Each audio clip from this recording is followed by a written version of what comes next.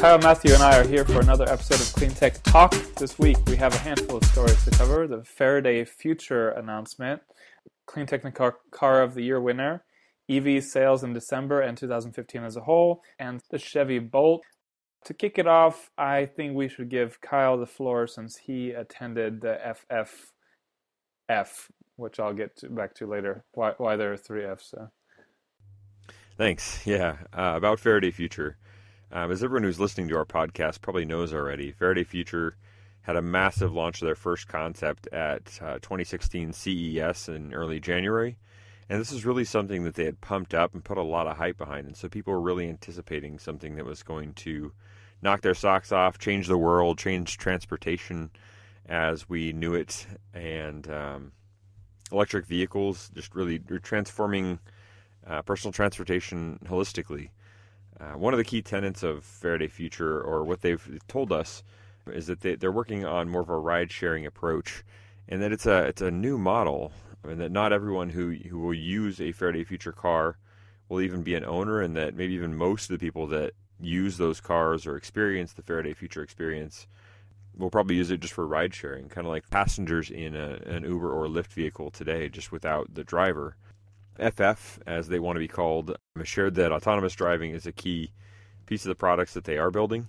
And with such drastic changes in their foundational DNA, expectations were just really high. And on top of that, they had pumped it up. I mean, it was largely their fault. They've really been hyping up the reveal of their first concept. And so people were just expecting a lot. And so as we showed up to the event, people were confused about what was revealed. I mean, it had actually been leaked a few hours ahead of the event. But as with any leak, I mean, we weren't really sure that was the actual car. And so when the curtain or the cover was finally pulled back on the concept at the event, and we saw the Batmobile-esque creation that they had put together, most of us were really confused. The leak was actually the car. It was so far from anything that could be called practical. Showing such a strange car really set an odd tone for the whole event. I mean, because we're there talking amongst each other, just trying to figure out what the angle was. I mean, this was not a practical car. It wasn't anything close to an SUV or a sedan or even a multi-person vehicle. It's a one-seat vehicle with like kind of a dome over the top, and it's very futuristic. I mean, there's a lot of neat ideas that go into the car, but it's just not what we were expecting. And so as far as the overall design approach goes, it really does sound like Faraday Future has a unique approach to EV design, where they're kind of building the car on top of a skateboard, very similar to what Tesla has done by putting the Model S and X on the same rolling chassis, and they're doing the same thing with the Model 3 and the Model Y, just a little bit smaller. And Faraday is doing something very similar, which is a neat approach, just with more flexibility. So they're calling it their variable platform architecture, which allows their designers to really scale that chassis up or down. So if they want a longer car, they can add more another battery string, what they're calling like a line of batteries horizontally across the vehicle. And that allows them to make a longer car. Similarly, they can add and extend the bumpers and on the front and the rear. They can increase or decrease the height of the suspension in the back and the front for a different ride feel. The cars are really complex, and so it feels to me like it's just an oversimplification of the complexity of cars, and they're really it's a novel idea. They're doing a lot of virtualization, so possibly there's some piece of the augmented reality that captures that complexity. But with them having not even released a single drivable car, let alone a single practical car, let alone actually run through a production cycle or produced a handful of mules, which are like the cars that it's fully functional, but it might not be fully polished.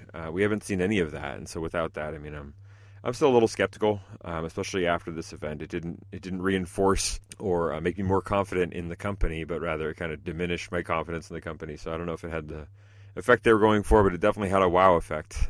That is for certain.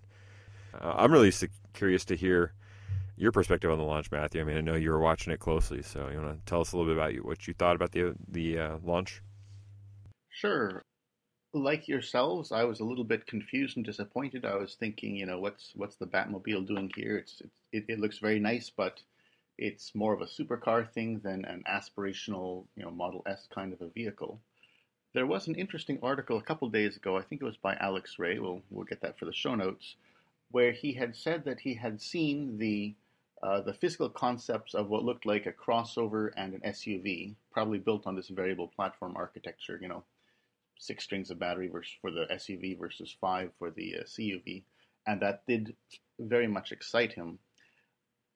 But I guess his thought was that maybe something had gone wrong, or they weren't able to do something, so they went with their backup plan, which was a supercar, which kind of threw everyone for a loop.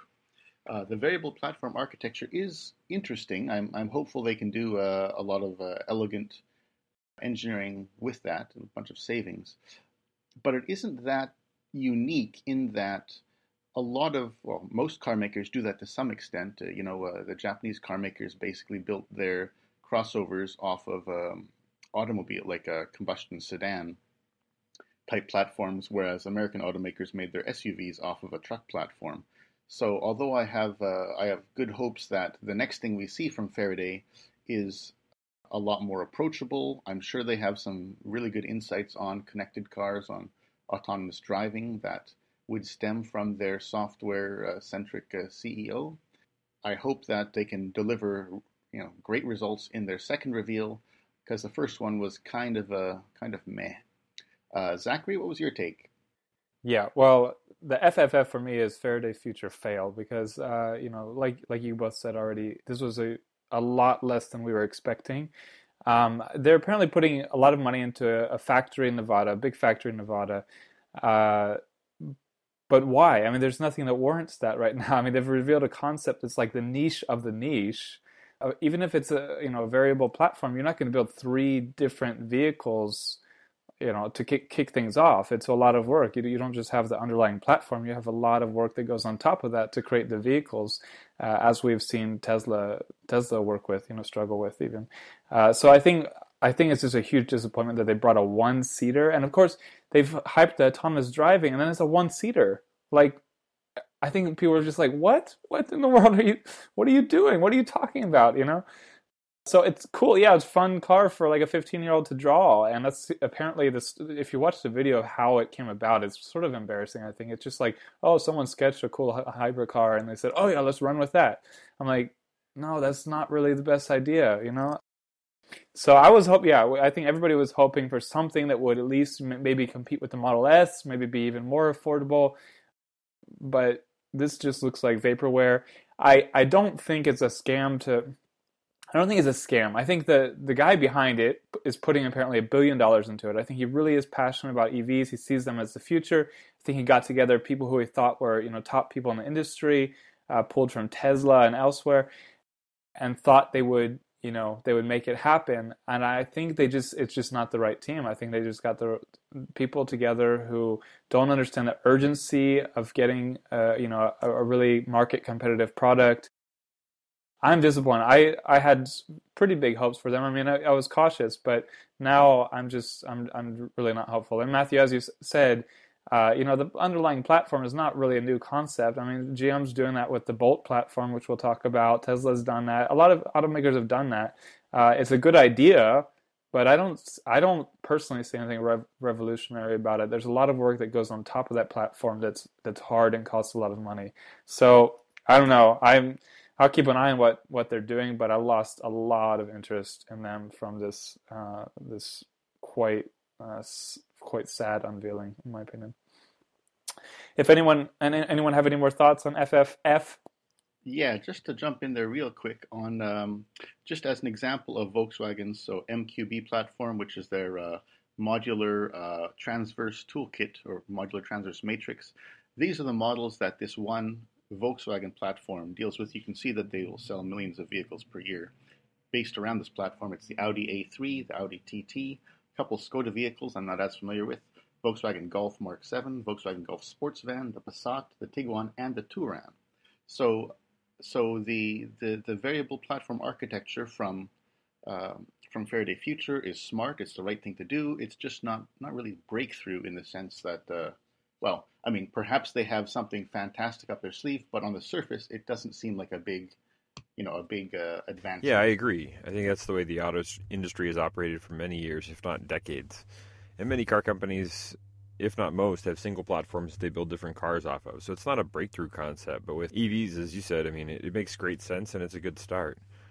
That alone gives me some hope in the face of the disappointing reveal. And it was disappointing.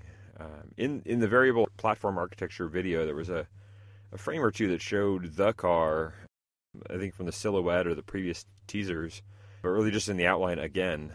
It looked like a small CUV or compact utility vehicle that could be something like a Model S or a short CUV. It's like these guys just can't help but to tease just a bit more. But this recent one makes me think that they might have something practical up their sleeve. I mean, I'll hold out hope that we do see a practical car from them that has a better shot of actually being built in their factory and making it to customers, but I'm just not a fan of these marketing games. They really lost a bit of credibility with the first concept, but I'm still, I'll hold out hope. We'll see. For me, I really wonder why they would even pick up a side project of this magnitude. I mean, it's not a small task to build a separate car, just another car, even for a company that moves fast like these guys are claiming, or that have all the skills like they're claiming. It just doesn't feel like the best use of resources when you haven't proven anything to the market, to your potential customers, to potential investors. I mean, why would you take something on that was just a doodle from a developer if you don't have a primary product that can actually make you money, which is the point of being in business? Even if you're doing it philanthropically, you still want to have speed to market. You want to get your customers excited about something that you might actually make. But I mean, I don't know. I'm not an eccentric car designer, so maybe they know something I don't. But it seems strange to me. With that, I mean, the design of the concept is fun. It's an amazing sporty vehicle. But what worries me about that car and even beyond that, the company, is that so many of the key components of their vision are so stretching.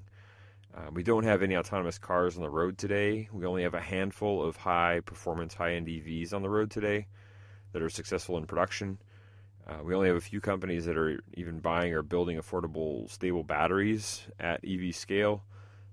We only have one company that's actually building EVs in the U.S. at scale, like Faraday is trying to do, and nobody in the world has the type of user interface or logic that Faraday Future is kind of projecting, or that they say they're working on. So it's a tall order across the board for sure, and it's not something I'm willing to take lightly, no matter how skilled of a team they have. I mean, these are massive goals, they're massive challenges, and the teaser game it really puts me off to that whole thing. Like, it doesn't feel like a serious approach to the business or a serious approach to what they're trying to accomplish. So I really want to see some hard data, like the financials, the forecasted production volumes, specific battery chemistries, and things like that, before I really get too excited about these guys. I think they've just hyped it up a little bit too much for me and kind of played it out. Yeah, no more comment from me. FFF.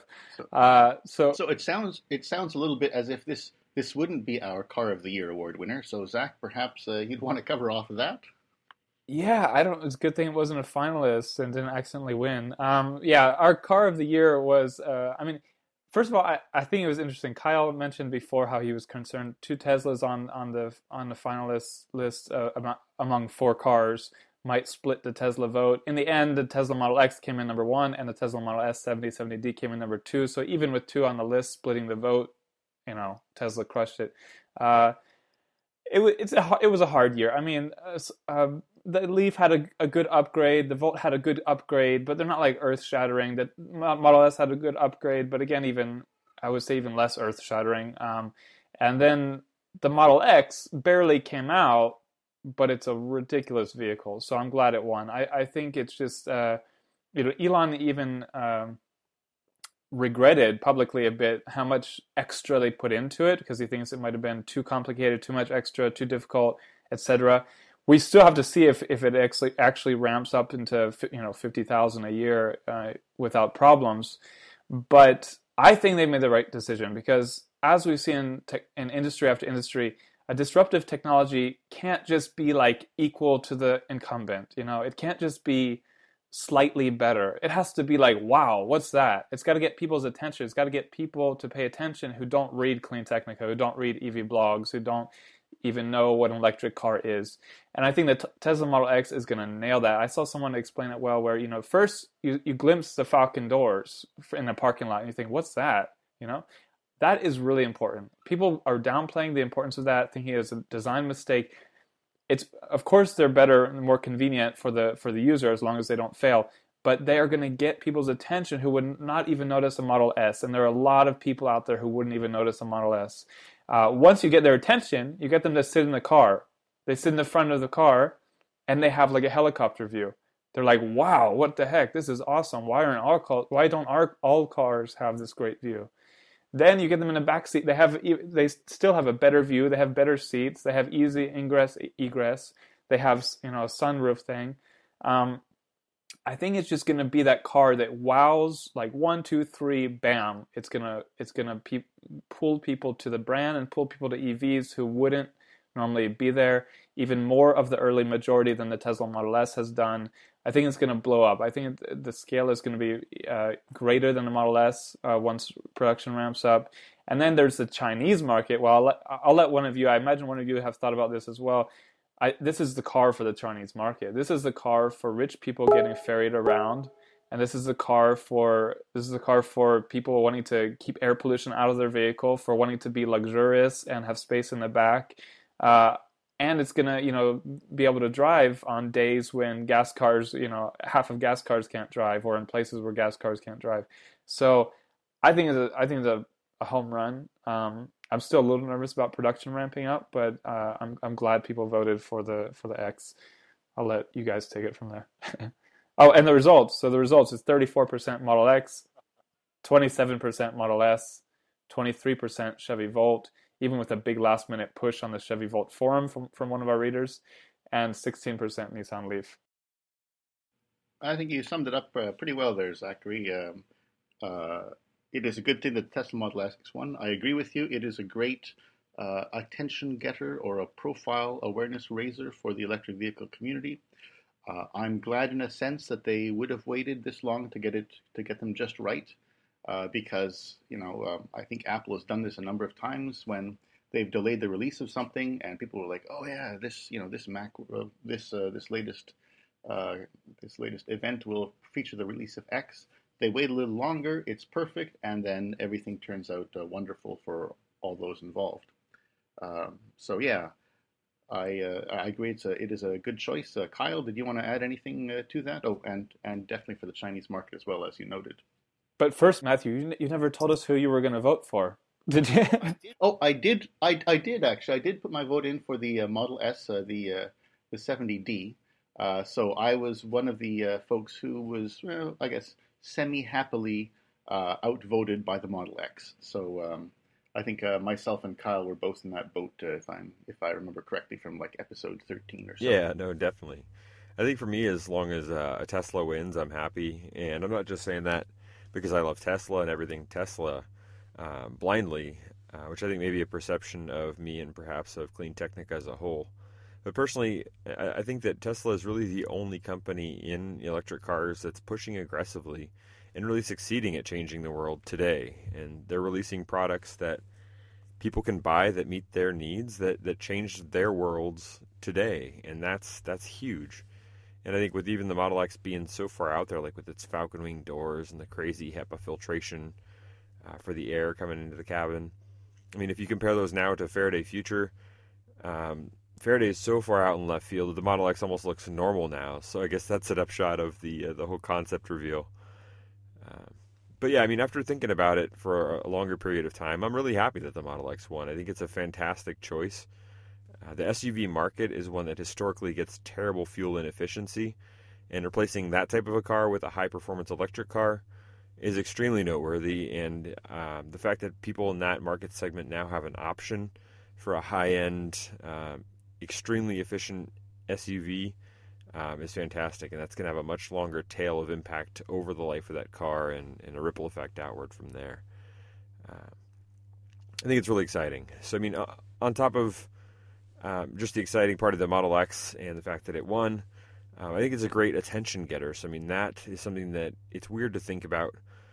But the Falcon Wing doors attract people to the car, and people coming over to a Tesla will learn about EVs. They're going to learn about the Model X, and that's not something to be overlooked in an EV market where that really struggles with educating people on the benefits of EVs and the coolness of EVs, and even to tell them that there are cars out there that don't look like golf carts, that don't drive like golf carts, that are extremely practical and can fit your needs today. And with the certified pre-owned market bringing those prices down, Model S, and in the next few years I would expect Model X, we'll start hitting this certified pre-owned market, and they'll be much more affordable. So I mean, we're really transitioning, and I think this is a key car to educate people about electric cars. So that's a huge benefit of the car as well. On top of that, I mean, the car is fantastic. I mentioned the air filters, but those that have air filters are amazing. I mean, you drive down the road today, you don't even think about it, but you're breathing in the exhaust of all of the gas cars around you. And I'm not just saying that as like a tree hugger, but we're constantly seeing studies coming out, one after another, that's just showing how bad pollution is. I mean, specifically diesel pollution, with all the heavy particulate matter, 2.5 and PM10. That stuff's terrible. That stuff causes cancer. That's a real deal. That's really happening. We can see that in the data over the last few decades as we've driven down diesel emissions, specifically in California. But it's a real thing. So having an air filter built into the car, it's almost, I mean, the thing is massive. It was like, 3 or 4 feet wide by about a foot deep. And then there's 2 filters. I mean, it's an extremely complicated technical system that really cleans the air and makes it a healthier vehicle to live in. They forecasted or estimated in the actual production reveal that it would extend your life by 6 months, this air filter in the car. So that's insane to think about, and it's great. And it's game-changing. I mean, no other car in the world does that. You can't get that benefit of that life extension from any car other than the Model X today. So that's really neat and worth noting. So for me, I mean, all of these things kind of rolled together. I'm pumped about it. I think it's an exciting choice for our first Clean Technica Car of the Year. And I just want to say thank you to everybody that took the time to vote and to get the word out about the award. We're really excited about it. This is the first year we've had the award, and it's been a lot of fun talking through the options with you guys in the comments and getting different perspectives on the cars and the award. And we're really excited to bestow this first award, so thanks. Yeah, and quite fittingly, we are going to be late delivering the award to Tesla. We were supposed to deliver it in January. It's not going to happen. So that fits. You know, Tesla's often late. The X was super late, so we could be super late. It would fit well. I will say I'm pissed that the Model X, the base Model X does not have the air filter. You have to pay for the premium package, which includes LED lighting in various places, the automatically opening driver door. So I'm disappointed that's not the default, but on the other hand, okay, they've got to make money. For the premium then. Oh, I don't know. But I am very tempted by this X. I'm quite seriously thinking about it, but that's another story for another day. So getting into the sales for the year. So 2015 as a whole was not a great year for plug-in cars in the United States. Overall, they're down 5.6%. A lot of that was almost all the plug-in hybrids were down quite a lot, presumably because people were waiting for the 2016, 2017 Chevy Volt. But there were some and then the Leaf was also down quite a lot because people were waiting for a new Leaf. But there were some bright spots. Of course, Tesla had some bright spots. Tesla had a crazy awesome year. We've got a story coming that I'm writing up right now that we'll feature next week on the show. So we'll skip Tesla for now. But the other big player that had a big year was BMW, which, I go back and forth between thinking BMW or Nissan or maybe GM are the most serious of the mainstream automakers about electric cars. And I'm happy to see that BMW had a really good year.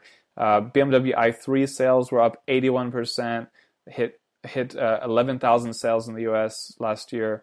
BMW i8 sales, even though this is a $140,000 car, it outsold most of the electric cars on the market, and sales were up 308%, hit 2.2 thousand. And then the BMW X5 xDrive 40e SUV just hit the market, and in December already had 607 sales. So it's a good start for BMW. I think that's really it's really exciting to see BMW is really trying to sell these cars and is really selling them. And considering BMW's overall market share, this is a pretty significant part of its business, I think. So I'm happy about that, at least. I think one interesting way that we can separate some of the signals from the noise, especially with the electric vehicle detractors, would be to compare the market share or the percentage of electric vehicles sold as part of a car company's overall vehicle fleet. One kind of old, out of date attack against hybrids is that 20 years later, they're only a few percent market share worldwide. Which, okay, it sounds damning. However, the reality is that Toyota is the only car maker who's really doubled down on hybrids. And so, as of a few years ago, it was like 1 in 6 vehicles that they sold, maybe even higher by now, was a hybrid of some sort. And so, saying that, okay, after 20 years or so, hybrids are 2% of the market, sounds not very good. But then if you flip that and say, hey, after 15 to 20 years, 1 in 6 Toyota vehicles sold was a hybrid based off of their hybrid technology, that's suddenly a lot different. That demonstrates that you can effect this kind of a change with a technology that is not nearly as transformative as electric propulsion.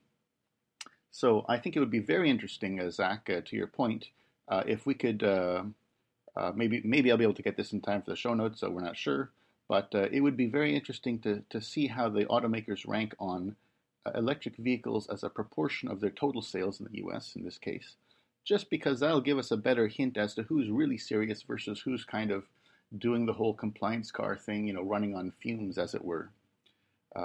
Kyle, what's your take? I guess you would have seen a lot of press, and you'd have heard a lot of talk, I guess, at CES about electric vehicles. Do you have a sense of who's, really serious versus who's kind of just trying to say the right things to not be singled out for criticism? Yeah, I think a big part of the surprise for me, or maybe a big piece of excitement for me, was BMW's presence at CES.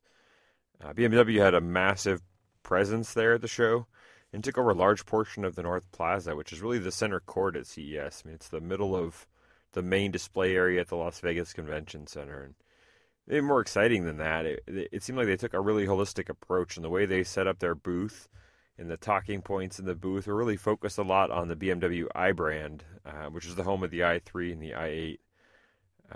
They'd actually set up a very fancy tent there with appetizers and hors d'oeuvres going around. They had an espresso bar, and not that matters so much, but it really shows that they're committing to the experience, and they're really trying to make it a true BMW experience, which is high-end and exclusive. And in there, they were showing off the i8 Spider, which is kind of a topless, doorless version of their high-end, sporty i8 plug-in hybrid. And it's clearly a concept that BMW is kind of leaning forward into. But it's got a lot of neat tech in it, and it showed just how much they believe in the i brand, putting that car on the front and center display there. What was cool about the overall event was that they actually had maybe 12 or 15 i3s. I mean, I sent you that picture, Zach. But they were actually demoing those vehicles and letting people drive them, as well as like a handful of i8s, which is crazy for such a high-end car. So it's really exciting that they're making a big effort to get people into EVs. They know that that's one of the key experiences that gets people excited about electric cars.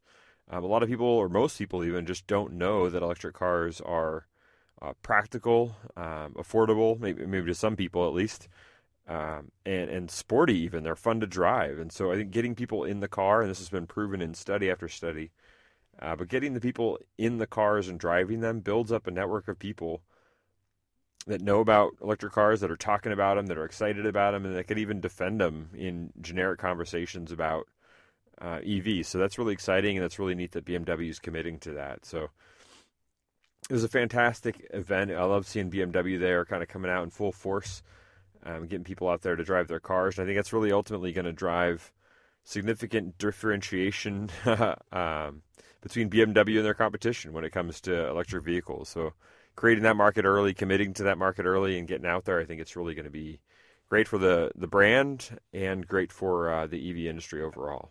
So, Yeah, I think that was the first image you sent me from CES, was this image of the parking lot with a bunch of i3s and a bunch of i8s. I mean, the i8, again, it's a $140,000 car. It's a niche car, but BMW is pushing it. They're selling it, you know? Yeah, I think there were 6 i8s in that picture and a bunch of i3s. I didn't even count. And I mean, yeah, that just reiterates BMW is really looking to sell these. BMW is offering this car in markets where there's almost no electric cars on offer. In South Africa, there's only the Nissan Leaf and BMW's cars in South Africa. Even Tesla hasn't gotten there. So they're in a lot of markets. They're pushing it. They're putting it at the forefront of their displays in events like this. They're really trying to get people in the seats. I test drove a bunch of cars when I was in Florida a couple months ago, and the i8 guys seemed to get it. I mean, they were, and they said they couldn't keep an i8 in the lot. Like, as soon as they got an i8, it was gone. And i3s were selling well. Interestingly, them and Porsche and BMW seem the most into it, and I think they have more of a performance car background. And the Porsche guy had a racing background. He said most of the guys at Porsche don't get it, but he's got a racing background and he knows how the technology came about, and he was really excited about it. He was more excited than any of the other dealership salespeople. And both of these, last time I looked, we saw, if you look at like their passenger cars or how they fit in those brand segments, the electric models are accounting for like 10%, approximately 10% of their sales. That's significant. I mean, that's 1 out of their 10 cars in that segment are going electric. That's, they're paying attention and they're moving them. So that's exciting. I am really interested now to look at that for the year as a whole, now that you bring it up, Matthew. So thank you for that push. But it's good to see that some automakers seem serious about being leaders in this field. And speaking of being leaders in this field, I guess you were at the big reveal of GM's latest effort to distinguish itself. Kyle, do you want to tell us about the Bolt EV big show? Yeah, definitely. That was really a very exciting event for me at CES. It really was the big event at CES. I mean, Faraday Future had the reveal of the overhyped concept, but it was so far out there that it'll never make it close to production. VW, on the other hand, revealed yet another concept of the electric microbus with more media packed into it. But the key differentiator between those events and the Chevy announcement is that Chevy's showing us the actual production version of the Chevy Bolt with a B, and that's going to be challenging for us. I heard they were going to change the name. I was so disappointed. It was still the Bolt. I was hoping that they'd call it the Amp because get amped up with the Chevy Amp. And then putting Volt and Amp together would just be an awesome sort of pun for the nerdy set. But yeah, geez, Bolt was that wasn't great. We'll have to emphasize. I'm going to let Kyle get back to it, but I mean, just consider how much of the population of the U.S. population is Spanish speaking, and they're going to pronounce them the same, Bolt. It's just it does matter. People already have the Volt in their head with the V. And they associate that with the brand. So when we talk to them about the Bolt, the new car, they're going to hear Volt, what they know. And I think Chevy's going to be kicking themselves about that name for a long time into the future, but who am I? And we've slipped twice with headlines. I think it was me both times, where the article was about the Bolt, and I somehow typed Volt and didn't even notice it, just out of habit. I mean, and they're even right next to each other on the keyboard. Jeez. Yeah. It was a really neat event to see, though. The whole industry was really rallying around this one car coming to market. It was just unfortunate to me that the spy shots leaked out. I mean, as fun as they are to see, it would have been nice to have kind of all of that coming out in one clean package at the event. It's not a stunning car. It kind of looks like a Volt blended with another Chevy compact utility vehicle, kind of the current design trends and themes. But it's not so far out in left field like the i3 that might appeal to some, but this one will appeal to the masses. It's really in line with what the average consumer is expecting in a car. It's what they're used to. I mean, it's a solid car coming to market from a brand people trust, and that's not to be underestimated and undervalued. And more importantly, I mean, the Bolt is on track to be up for sale this year. I mean, granted, it is only January, but the fact that GM has moved on such a crazy pace to get this car to market on such short timing, that's exciting. Without shame, I'm going to blame Tesla and the Model 3 for that, or maybe give them credit. for that pace that GM has moved at. They really lit a fire under him. And that's exciting. I mean, I love that GM has finally gotten back on track with EVs. They had an early lead in EVs, at least within the last 50 years or so, with the EV1 program before they just crushed that, along with all of the EV1s. And it's exciting to see them getting back to that game with such a solid entry. I think this is really going to put them in a commanding leading position potentially, depending on what their production volumes are going to look like. And I'm thrilled. I absolutely can't wait to see this thing come into market. With that, I'll let you dig into this more, Zach. I'll give it to Matthew. Matthew, you can have seconds here. Sure. Okay. I just wanted a couple of things to note. I believe Chelsea Sexton first pointed this out. She's at EV Chels on Twitter. If any listeners want to follow her, and you should. She pointed out that December 5th, I believe, will be the 20th anniversary of the release of the EV1. And I really, really hope that Chevy's marketing team is totally on that, because that'd be a great comeback story. It'd be like, I don't know, like Rocky Balboa, when he actually comes back after a while or something, kind of a return to the potential that we once had, kind of a thing. So I'm really hopeful that they can launch it on that day, by that day, because there'd be a great storyline for that. And I think, Zachary, you'd mentioned that you were concerned that the Bolt with a B would not have fast charging capability. And I'm wondering if there's a bit of a split between Europe and North America there, because a lot of European cities were built before cars, so they have architecture. You only need one car.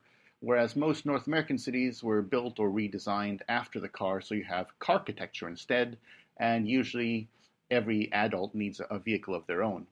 I would think that the lack of fast charging compatibility means that the Bolt would be tough to choose as a first car, as your only car for a family, because you might go on a road trip, but that for many people who have a second vehicle in their household, it might make a great commuter vehicle, because as long as you don't take it on a road trip, you're not going to be stuck for an hour or more. At least with super fast charging, with supercharging type recharge rates. Did you want to elaborate on that, perhaps? I really love that Rocky analogy. That's great. That pumped me up a bit. I hope they do something like that too. I think they really put a lot into this. They really put a lot into fast tracking this. They've been prioritizing this, it seems. They've been highlighting it at the center of big events. I think they really worked their butt off to get LG Chem to bring the price down for them, to make it affordable, to beat the Model 3 to market. I definitely think it was the fire was lit by Tesla. Bob Lutz already admitted that Tesla ignited the fire for the Volt. So I think it's great. GM is they really want to be a leader in EVs, I think, and I congratulate them on that. But yeah, my perspective on the super fast charging, it's not from a European angle. I'm American, and I'm really thinking about Americans, especially because GM has just said it's selling this in the US so far. Hasn't said it's going to sell it in Europe. But basically, I think it's now the perfect regional car. It's great, regional trip it can handle without any real concern. City driving is no problem, no range anxiety of any type, I would think. But people are really irrational with cars, especially Americans, I would say. And everyone has this idea in their head that they need their car to be able to go from the East Coast to the West Coast of the United States if called for, if they had to save the world for some reason or something. And even if they already have another car in the family. Otherwise, there are a lot of electric cars that are great second cars for homes right now, because they're great for city driving. So, okay, the Bolt is a better regional car, it's a better city car, but it still doesn't, it's not going to be good enough for long distance driving unless you're really trying to make it good enough, because basically the fast charging, which is about half the rate as super fast charging, like Tesla's supercharging, gets them 80% charge in an hour. So if they're going to drive 700 miles from from Florida to North Carolina for a road trip they take a couple times a year, for example, or from Miami to DC 1,000 miles, they're going to have to stop 6 or 7 times or even more, depending on the chargers along their route, to charge for an hour at a time. Like that, people are not going to do that unless they're really gung-ho about being electric, you know? So it's just not going to be a mass market car for a lot of people unless they're considering that, you know, it can be their second car or they can rent a car for those long trips. But I don't think many people are going to make that rational decision. So I think GM's target of 30,000 cars a year is their conservative estimate. I think they're being cautious, but I also wouldn't be surprised if they don't really go above that. Yeah, I think that's one of the main concerns with the Bolt. If GM underestimates the demand for it, or they underbuilt production and that impacts sales, I mean, it's got a lot of potential, but there are a few key places it could fail. I also wonder if perhaps the Bolt with a B, seeing as it will come at the very end of the year and will have much more range than the Leaf, Focus Electric, Soul EV, Smart, you know, maybe even it might even get buyers who are going to wait on the i3 and the Mercedes B-Class. I wonder if that could have a damper on 2016 electric vehicle sales in the States, at least, because if I'm cross-shopping, there's no reason for me now to go out and buy any of these shorter range electric vehicles when if I can afford to wait, if I have the leeway to wait, maybe I can get another vehicle with a lot more range at very roughly the same price point at the end of the year or early next year, at which point a lot of these other car makers are also going to have their second generation or beefed up range vehicles out. So I wonder if in a kind of a counterintuitive way, the Bolt, because it is so much head and shoulders above everything else that isn't a Tesla, basically, that it might cause people to wait, and then we get sort of muted electric vehicle sales in America this year, then have this massive jump in 2017 as hopefully we have a whole bunch of new vehicles, you know, better range and so on and so forth released.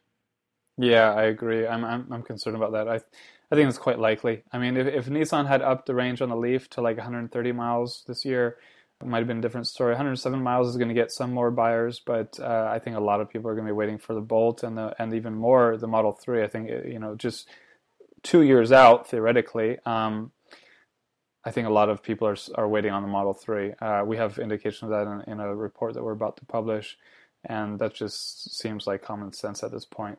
I have heard that GM is aiming to bring the Bolt early, like by October, maybe, you know, if all goes well. Oh, that would be nice. So that might help. But one hope for sales in 2016 is Tesla again. I think Tesla could easily hit 70,000 sales in 2016. And it's not just the new vehicles, but the CPO vehicles have been getting lower and lower in price. I've seen a bunch of vehicles under 50,000 in the 40s, even under 45,000. So that's getting in the price territory of a Model 3, even decked out Model 3. So I think CPO sales are going to keep going pretty strong this year, and that could help things. Kyle, do you have any thoughts? Yeah, I agree. CPO prices have dropped quite a bit in the last few weeks and are now in range for many consumers. I personally just took the plunge myself, and I'm actually doing this podcast from the front seat of my new Model S. I'm still trying to soak in as much of that experience as I can. And through that purchase process, I mean, I've really been able to experience that awesome Tesla customer service that everybody talks about firsthand, and it really is as great as everyone says it is. It's just been an amazing experience, which just stands in stark contrast to the typical auto purchasing experience. So that's it for us for this week. Thanks again for tuning in, and be sure to subscribe to us on SoundCloud or iTunes so that you can stay connected to all of our up-to-date and current podcasts. Come back next week for your electric fix.